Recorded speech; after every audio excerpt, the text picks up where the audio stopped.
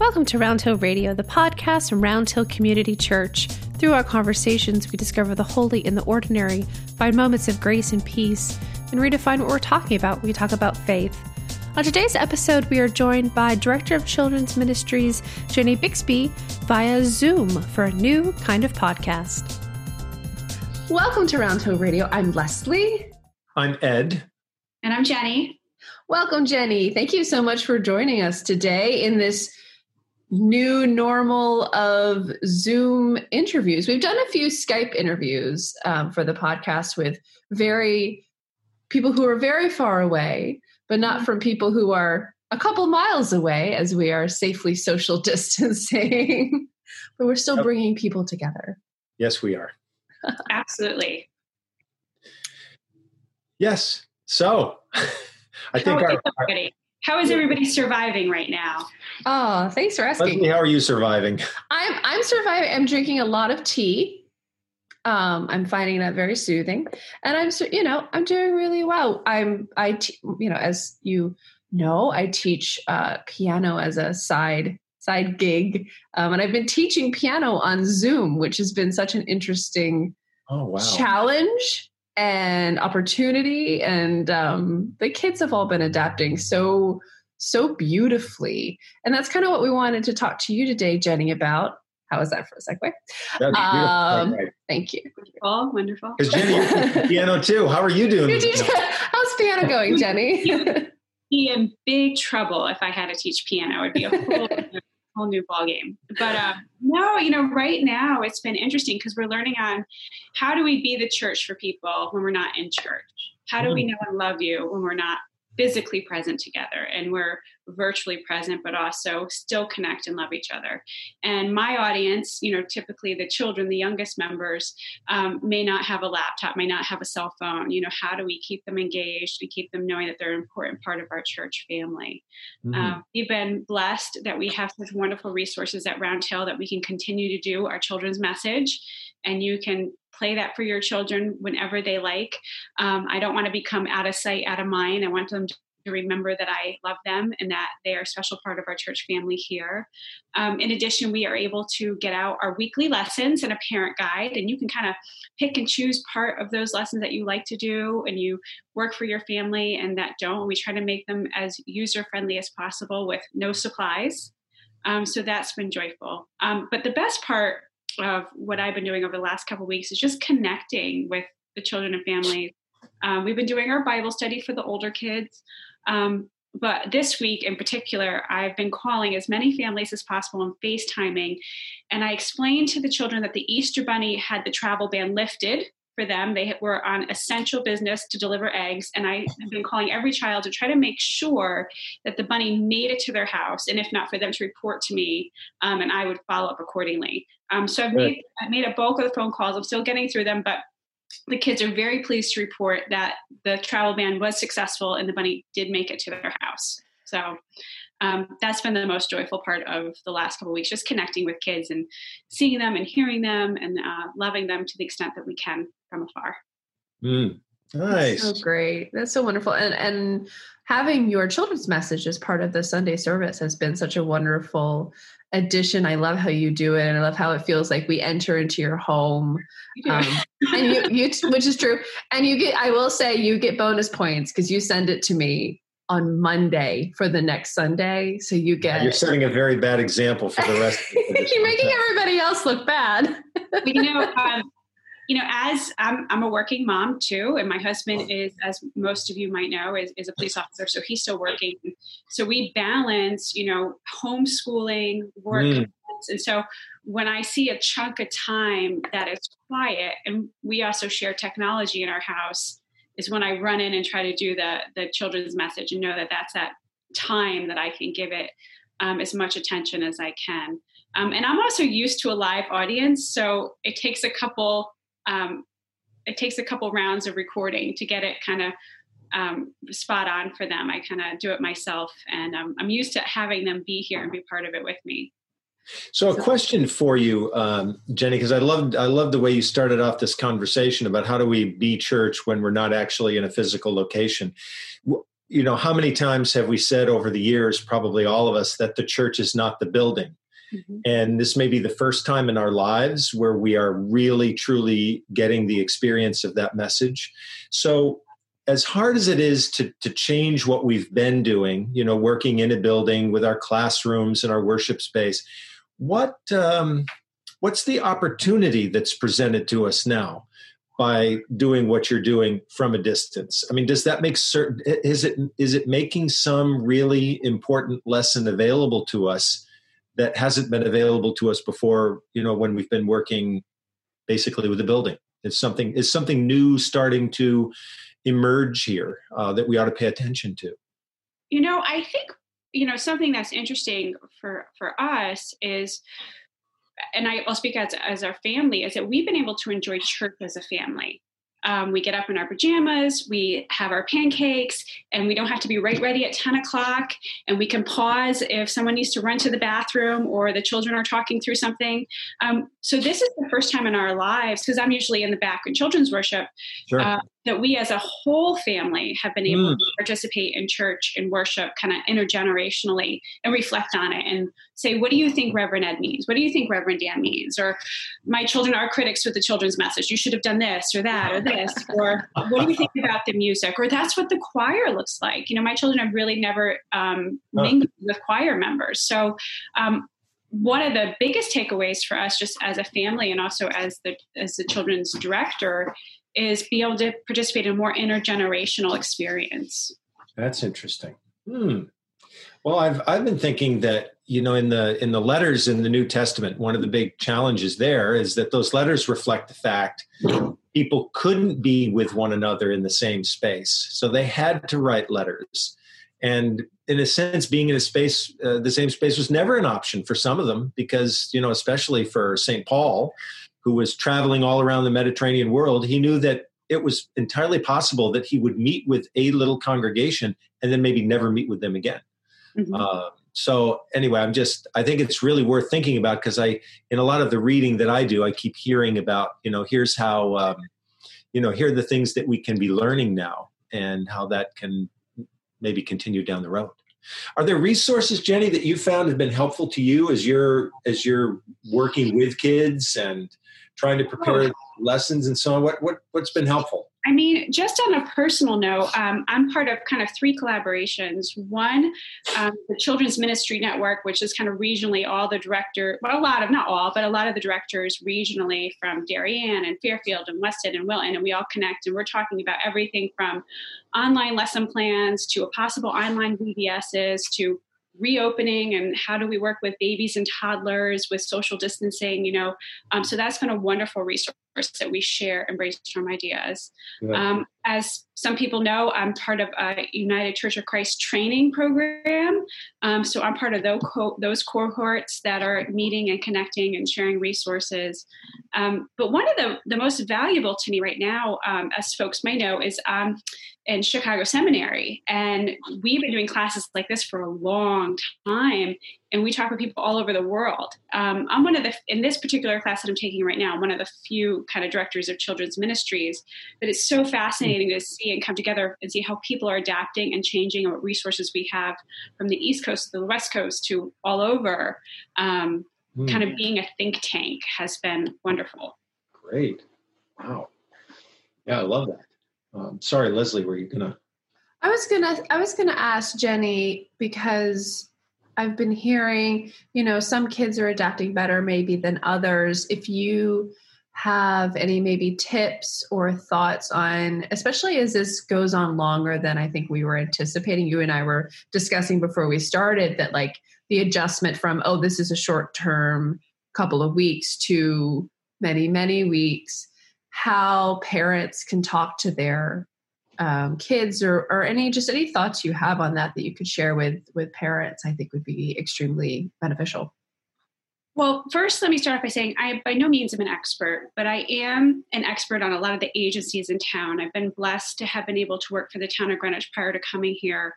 And one of the things I am aware of that we have amazing private and public resources from Kids in Crisis that has a hotline to our Department of Human Services that is still up and working, even though they're not physically in the department.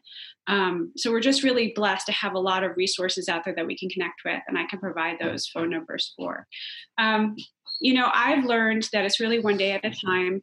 What can we control and what can't we control? We recently had a parents' kind of mom's night in, virtual, and I shared my own feelings, but I said, if we can keep our children safe, loved, physically, emotionally, that they're ready to learn, that's a priority in our house first before we tackle the academics. And then once they feel safe and nurtured and loved, then we can go into the next phase. I've learned, my experience has been children like schedules. They like planning. They like knowing what's in their control. Sure. That's really helpful. What are the parameters? What are the boundaries? Because there's a lot unknown right now. So what can you put in their control to help them understand the dynamic? So that's kind of how we approach in our home with the blessings. What resources do we need and do we have? What is or isn't in our control? And then just remembering you're not alone. We're here. Seems like and I share too, I love our church, and that I'll be the first to say, I don't have all the answers, but gosh darn it, if you call me, I will help you find that answer. We're your church family, and we're very much here for you. When my children were, I would say in elementary school, maybe grades 2 and 5, something like that, they loved the idea of turning off the electricity. So we would we were reading a book about colonial America. We would that would be at no lights for a week. We try to really just cut down everything. And I think in some cases there was an initial feeling when this started, like, oh, this has a kind of this is a little different. And there was a little adrenaline rush, and that kind of subsided, I think, as Leslie said. Now we're sort of into a different space here.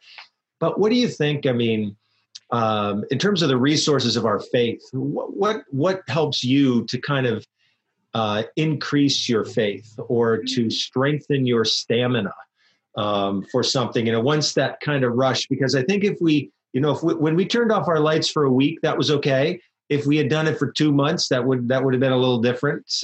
So what would you like to kind of impart so that children, for them as well, what can they do to increase their faith? First, let me offer my apologies for those who are physically watching this podcast.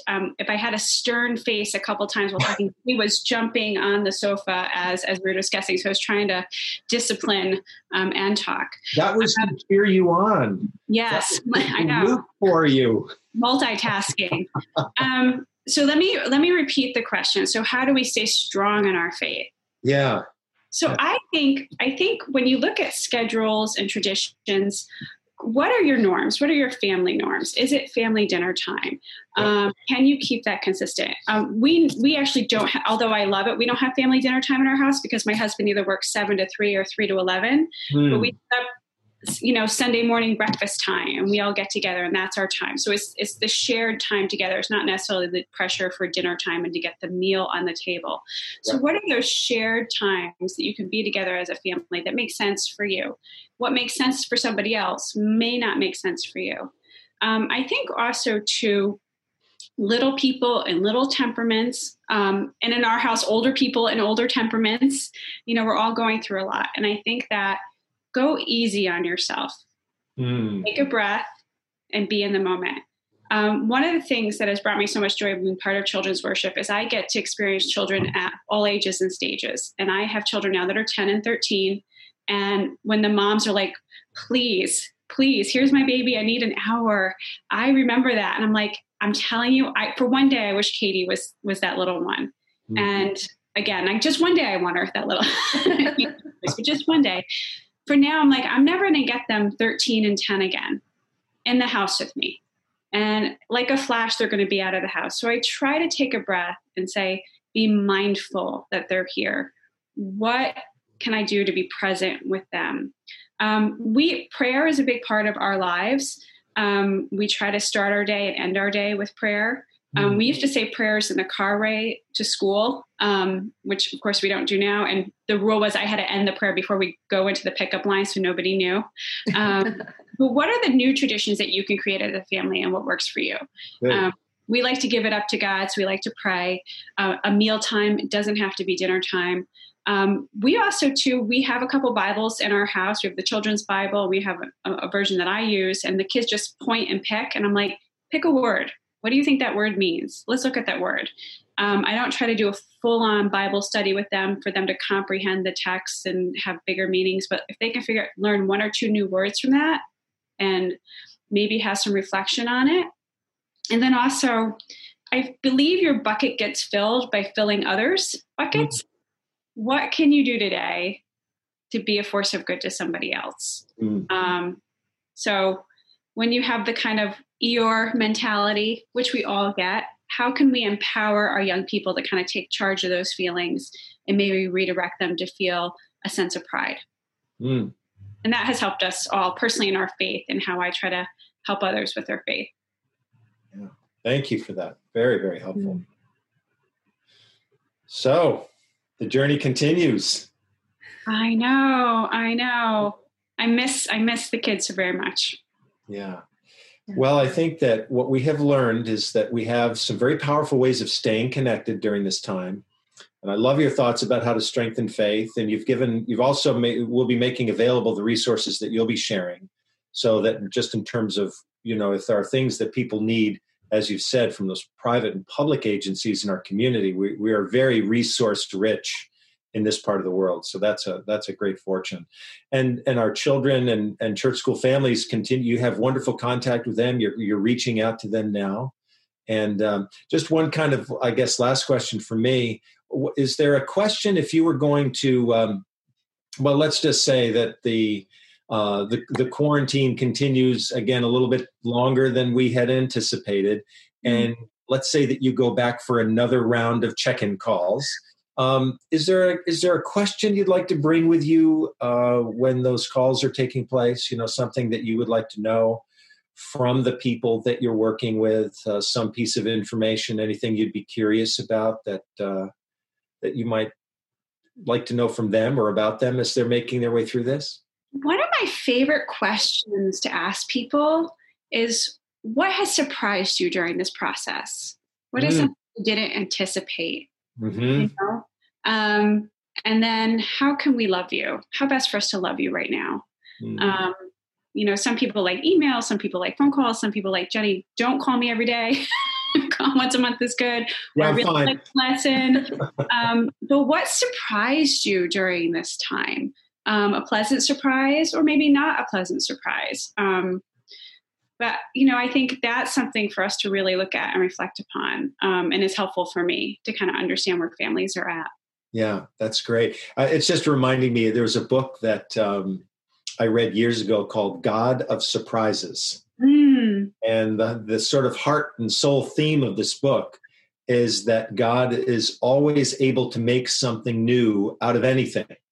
And that often comes as a surprise that we had not expected or anticipated, and was nothing that we could have manufactured on our own.